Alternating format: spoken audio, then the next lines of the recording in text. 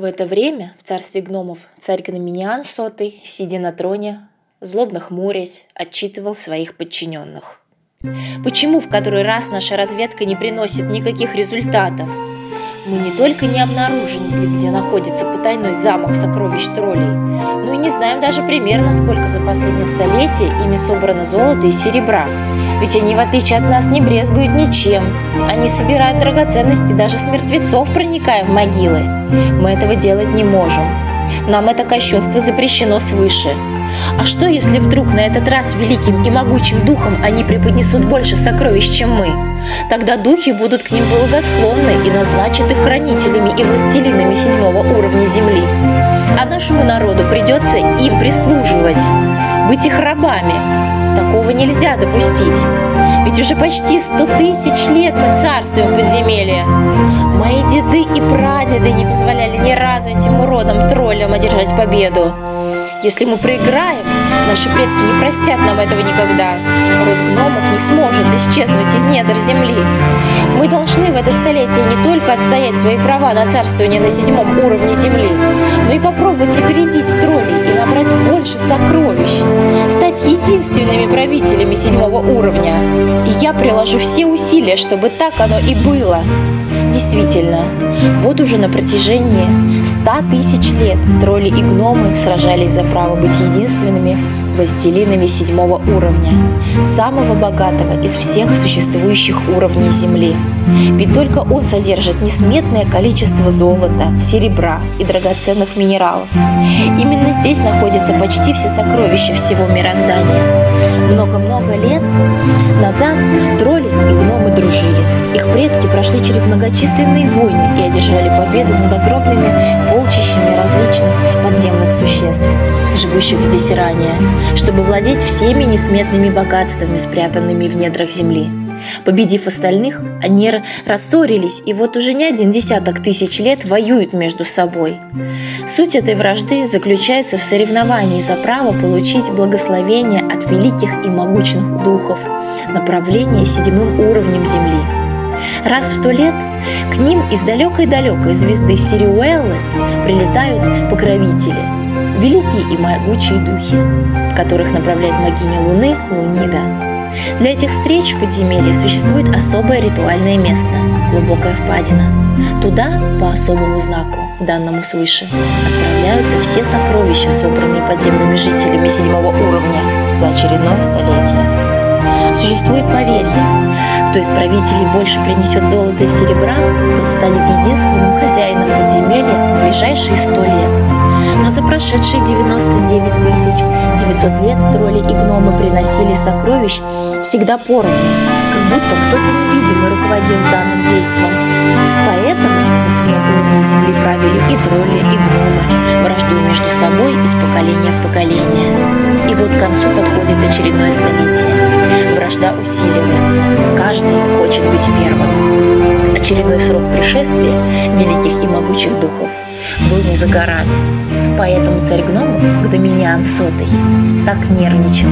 Он знал, что собрание его подданными несметные сокровища надежно защищены. Похитить их тролли не смогут. Но что, если вдруг у соперников сокровищ окажется больше? Разведка в очередной раз ответов не дала.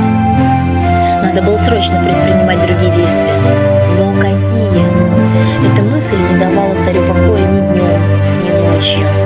В последнее время он постоянно находился в подавленном настроении и даже потерял аппетит. И только его любимая дочь Гноминика вселяла в него надежду на будущую победу. От ее умных слов и рассудительных фраз на душе у него становилось спокойнее. Вот и сейчас она, вбежав в зал, где заседал царь, не обращая внимания на его подданных, бросилась целовать отца. Министры и военачальники, до этого сидевшие понуро, глядя в пол, мгновенно воодушевились. Им уже давно было известно, что если приходила Гноминика, то все разборки тут же прекращались. Громкие крики и споры утихали. Начинался деловой разговор. Поэтому дочь царя все жители этого царства очень любили. И не столько за красоту, сколько за ее ум, доброту, уважительное отношение ко всем жителям царства гномов. «Папа, ты раздражен? У у нас опять неприятные новости? Что случилось на этот раз?» Своим звенящим голоском спросила Гноминика у царя гномов. Глаза гноминяна сотого вмиг подобрели. «Ничего страшного пока не произошло, доченька. Только вот в очередной раз разведка не дала никаких результатов. Что предпринять дальше, ума не приложу. Папочка, поверь мне, все будет хорошо.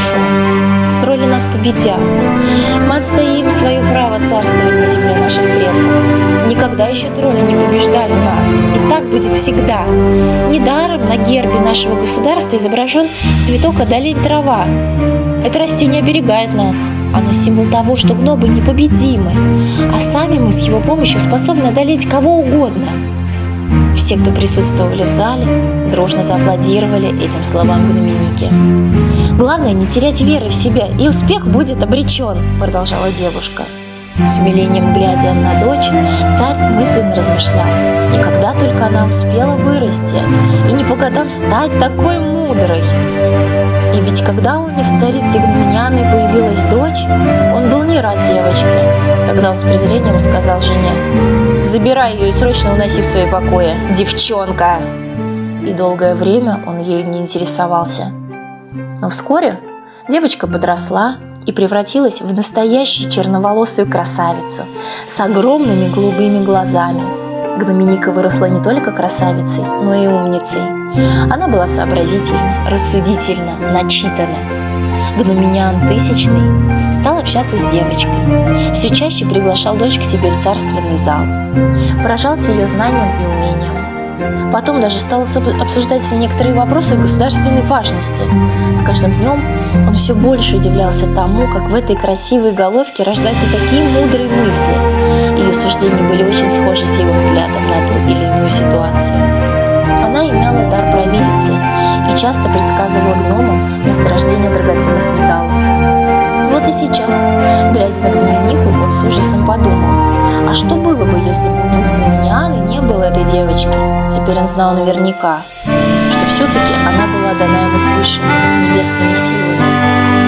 Не буду больше всех вас отвлекать своим присутствием. Думайте и размышляйте над данной проблемой.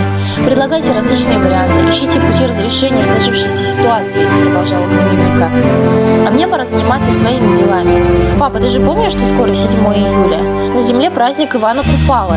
Необходимо подготовиться к сбору трав, которые имеют в этот день магическую силу. Ведь все обереги нашего царства стоят именно из этих трав. Ежегодно мы обновляем их. И главное, предстоит найти и собрать 2 самых важных и просто жизненно необходимых для нас трав. Одолень траву и плакун траву.